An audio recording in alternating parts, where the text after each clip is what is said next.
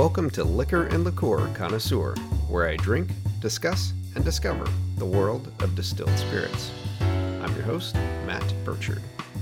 This is episode 44, and I'm drinking Bombay Sapphire London Dry Gin.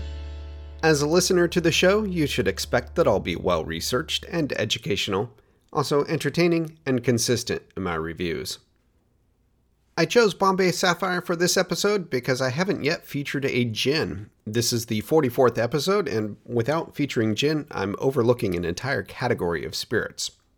So, venturing into gin, Bombay Sapphire is a great place to start. It's probably the first call liquor I ever ordered at a bar when I was of age. It's also super popular, so why not start here? The bottle of Bombay Sapphire I have for this tasting is a standard 750 milliliter. It is 47% alcohol by volume, or 94 proof, and it retails at about $22. So not bad. The bottle that Bombay comes in is very distinctive. The glass is a blue sapphire color. It's square with knocked off corners and a short shoulder with a stubby neck. The label is white with a printed linen texture. It gives it a nice feel. There's also a gold foil embossing around it to give it a classy look. The top half of the front label features a bejeweled brooch with a portrait of Queen Victoria in it. It's surrounded by some sapphires and a large sapphire below the portrait, and then the words Bombay and Sapphire arc around the top and bottom of this. Below this, there's text describing it as a distilled London dry gin that's vapor infused. It also has the British spelling of vapor with an extra U. And then near the bottom, there's text that says, from a 1761 recipe, imported product of England, and then the size and proof.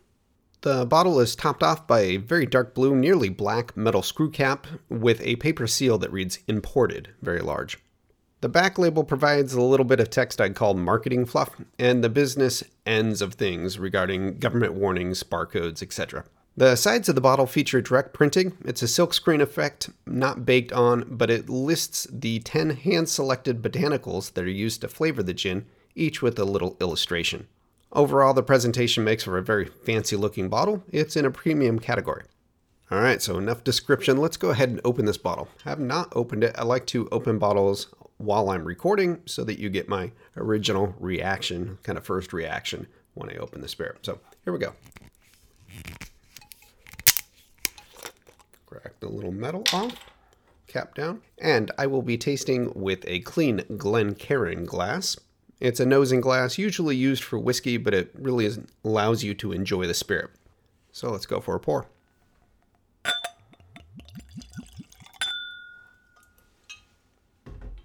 Poured into the glass, of course, this gin looks as clear as gin, which is a saying that dates to at least the 1860s, and I found a reference to it that described it as a sailor's best compliment to the water. Clear as gin. On the nose, of course, juniper comes forward because juniper is the predominant flavor of gin, but there's more. There's some floral and citrus to it. Yeah, I can pick up some of the botanicals. They're all listed on the side of the bottle, so you can kind of pick and choose. If you read that there's lemon peel in it, you'll get a citrus smell when you get your nose into the glass. There's a little bit of what I'd refer to as just an alcohol scent, an ethanol flavor, perhaps. That may be the juniper. It smells like gin. So that's one of the things, again, I've used this description with whiskey and other spirits, tequila, for instance. If you've smelled one of the spirits, oftentimes others in the category should smell like them if they're made in a similar manner. So Bombay Sapphire smells like a gin. All right, let's go for a taste.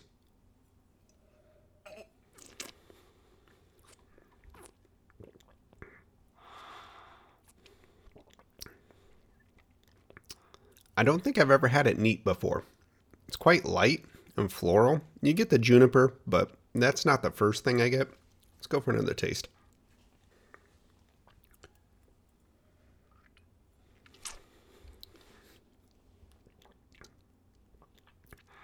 It's almost creamy on the palate, which is, for me, I find that a little interesting. It's also a little bit spicy, and I can taste in the aftertaste more of the licorice and hints of bitterness that probably come from the angelica root and the licorice in it. It's good, though. It's bright, floral. There's juniper, but it's quite nice. All right, so let's talk about the history of Bombay Sapphire. It was launched in 1987, so it's not that old of a brand, actually. But before we go down the road of Bombay Sapphire's story, I feel like I need to lay the groundwork around gin as a category of spirit. This could be exhaustive, and there's been books written on it, so I'll aim for the highlights while attempting to convey points most relevant to Bombay Sapphire itself. There are plenty of other gins I can feature in future episodes where I can expand upon this foundation, so let's get to it. Gin is basically flavored vodka. It's really the first flavored vodka, but it's in a class of its own due to the one key ingredient that defines gin, which is juniper.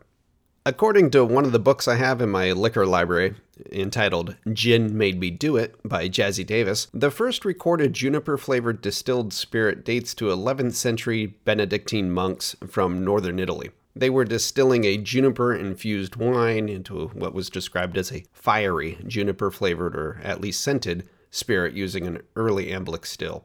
But gin as we may recognize it today owes its heritage to the Dutch in the 16th century, and distilling was more refined as a science, though far from perfected. But distilling was a common practice by the 16th century at least.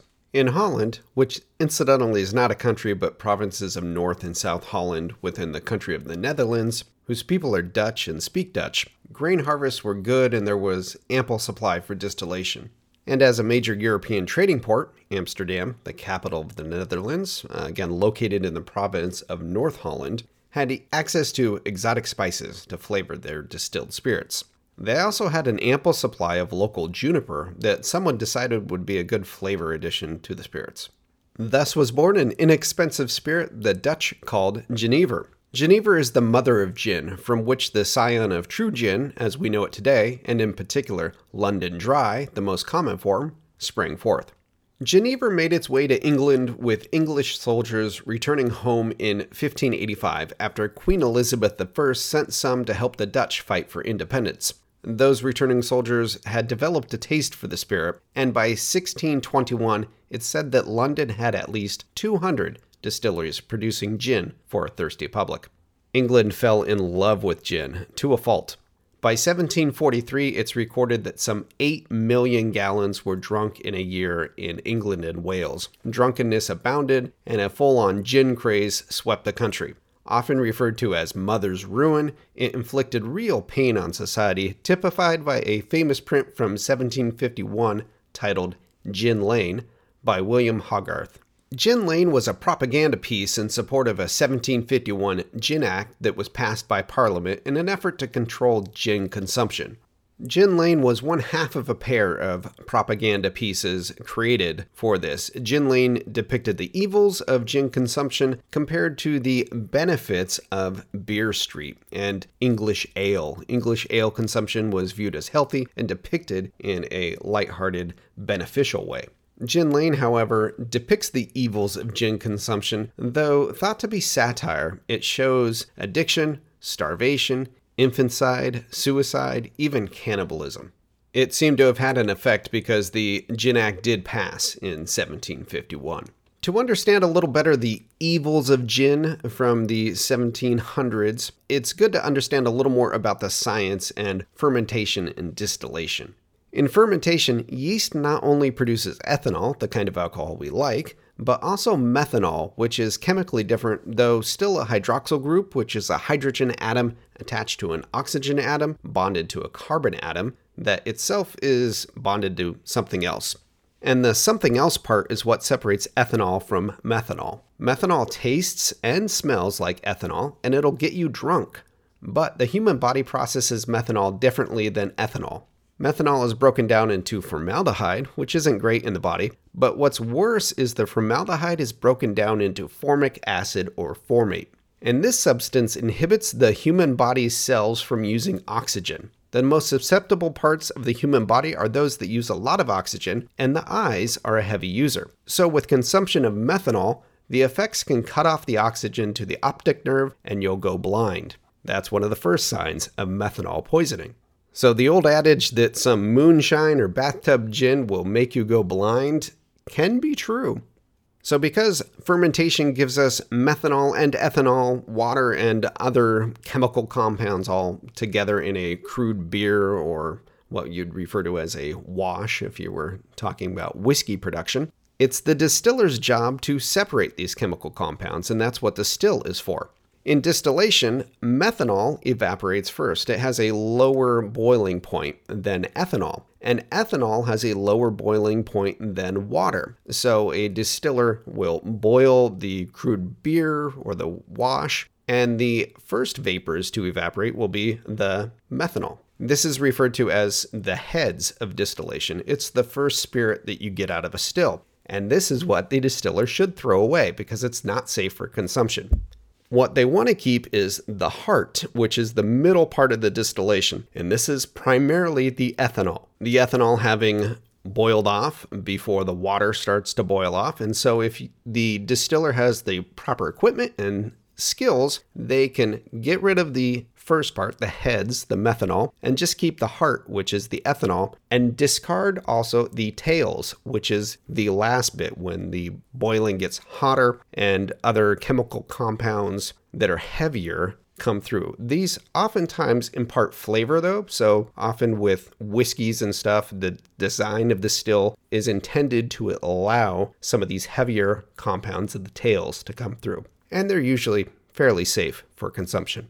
Anyway, all of this chemical and distillation detail is to say that back in the day, unscrupulous distillers would often knowingly keep some of the methanol in the gin to help increase the yield, or they weren't skilled enough to separate it out. Point is, gin in the era of the gin lane propaganda piece wasn't just the result of normal drunkenness. It's reasonable to say that some of it was actual poison.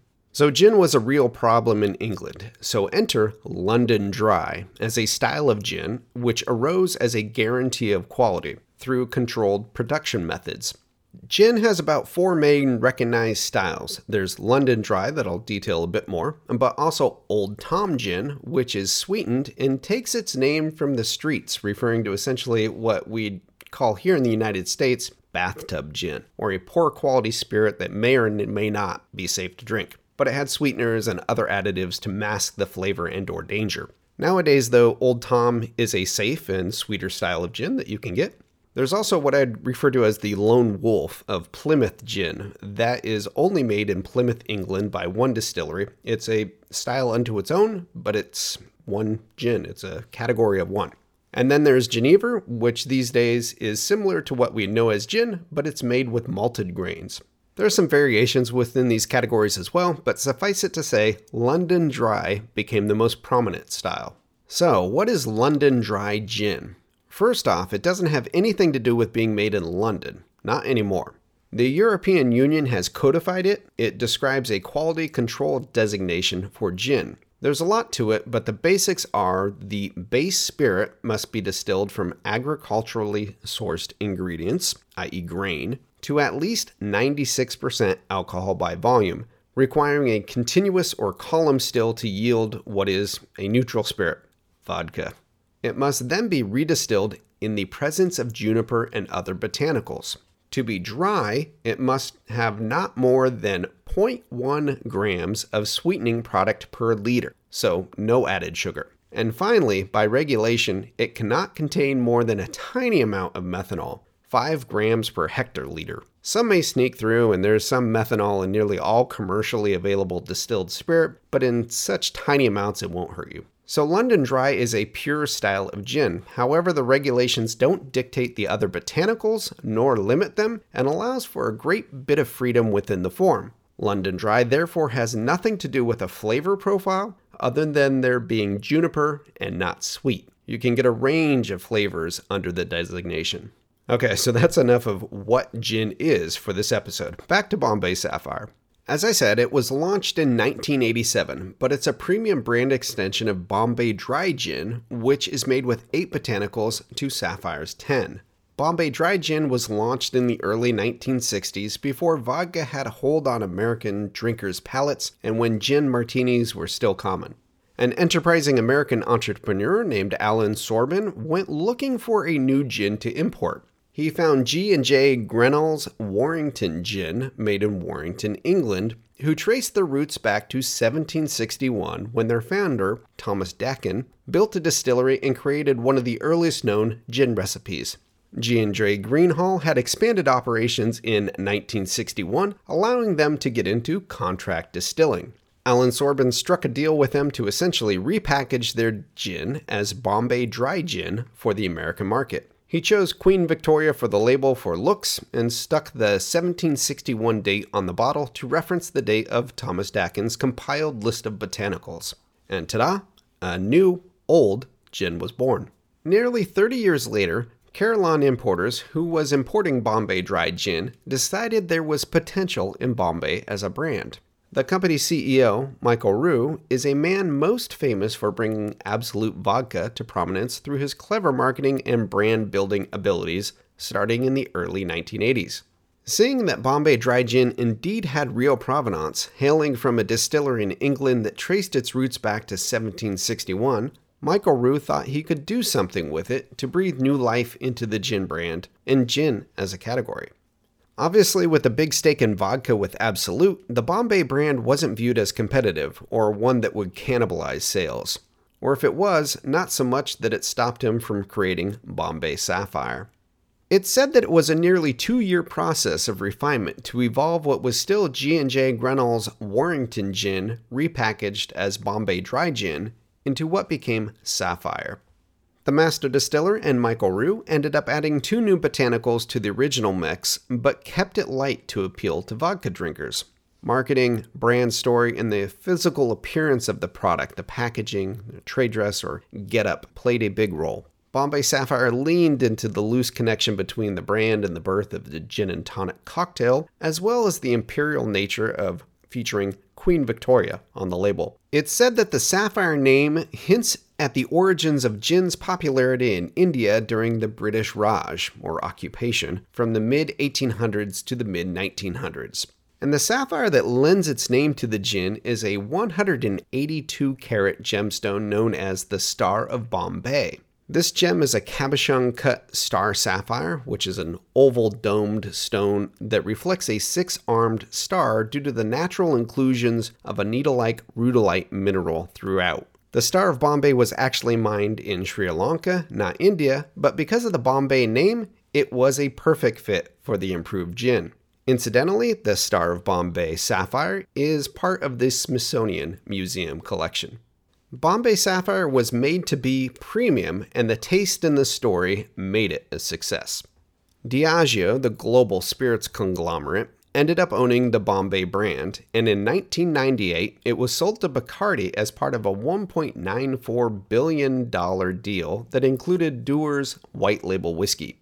Under Bacardi's ownership, Bombay Sapphire continued to grow, selling 1 million 9-liter case equivalents in the year 2000, and by 2019, they were selling around 4.7 million cases, making it the number 3 best-selling gin in the world, behind Gordon's Gin at about 6.5 million cases, and far behind a Philippine brand, Ginebra San Miguel, that purportedly sold nearly 30 million cases in 2019.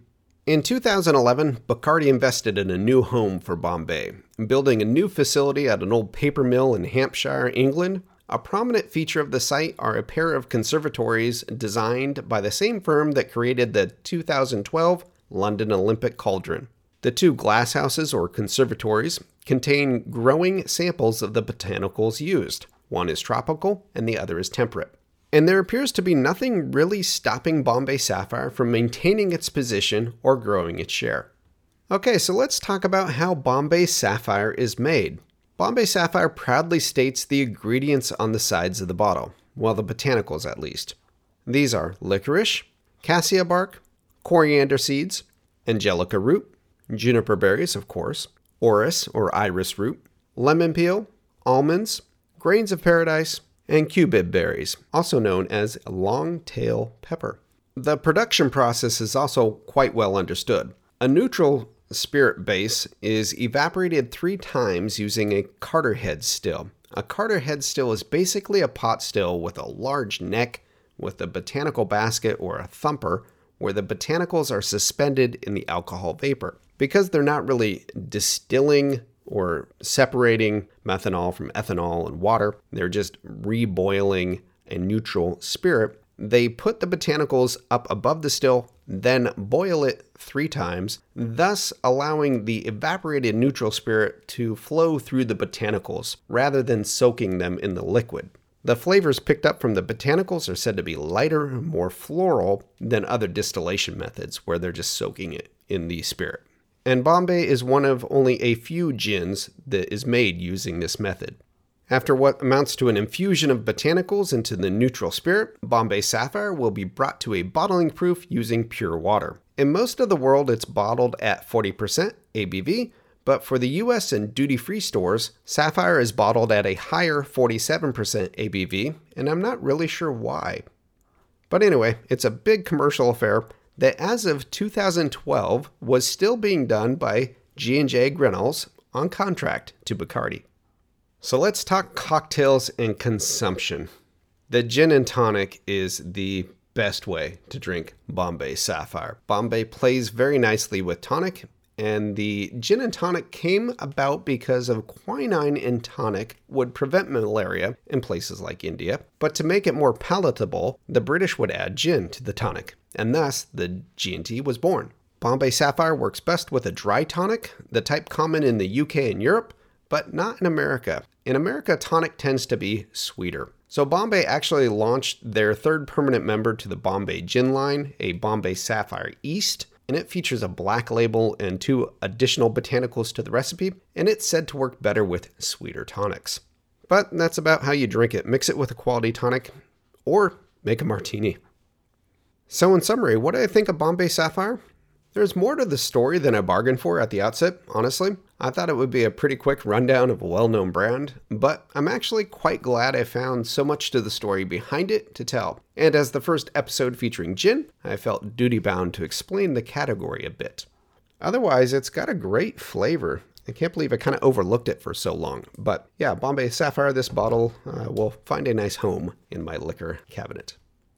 So that's it for this episode of Liquor and Liqueur Connoisseur. I'm your host, Matt Burchard. Please subscribe and share. Show notes are on liquorandliqueurconnoisseur.com. You can also find the show on Apple Podcasts or wherever you get your podcasts. The show is also on social media. Facebook and Instagram are where I'm most active. I always like hearing from my listeners, so please leave me your feedback. And as always, thank you for listening.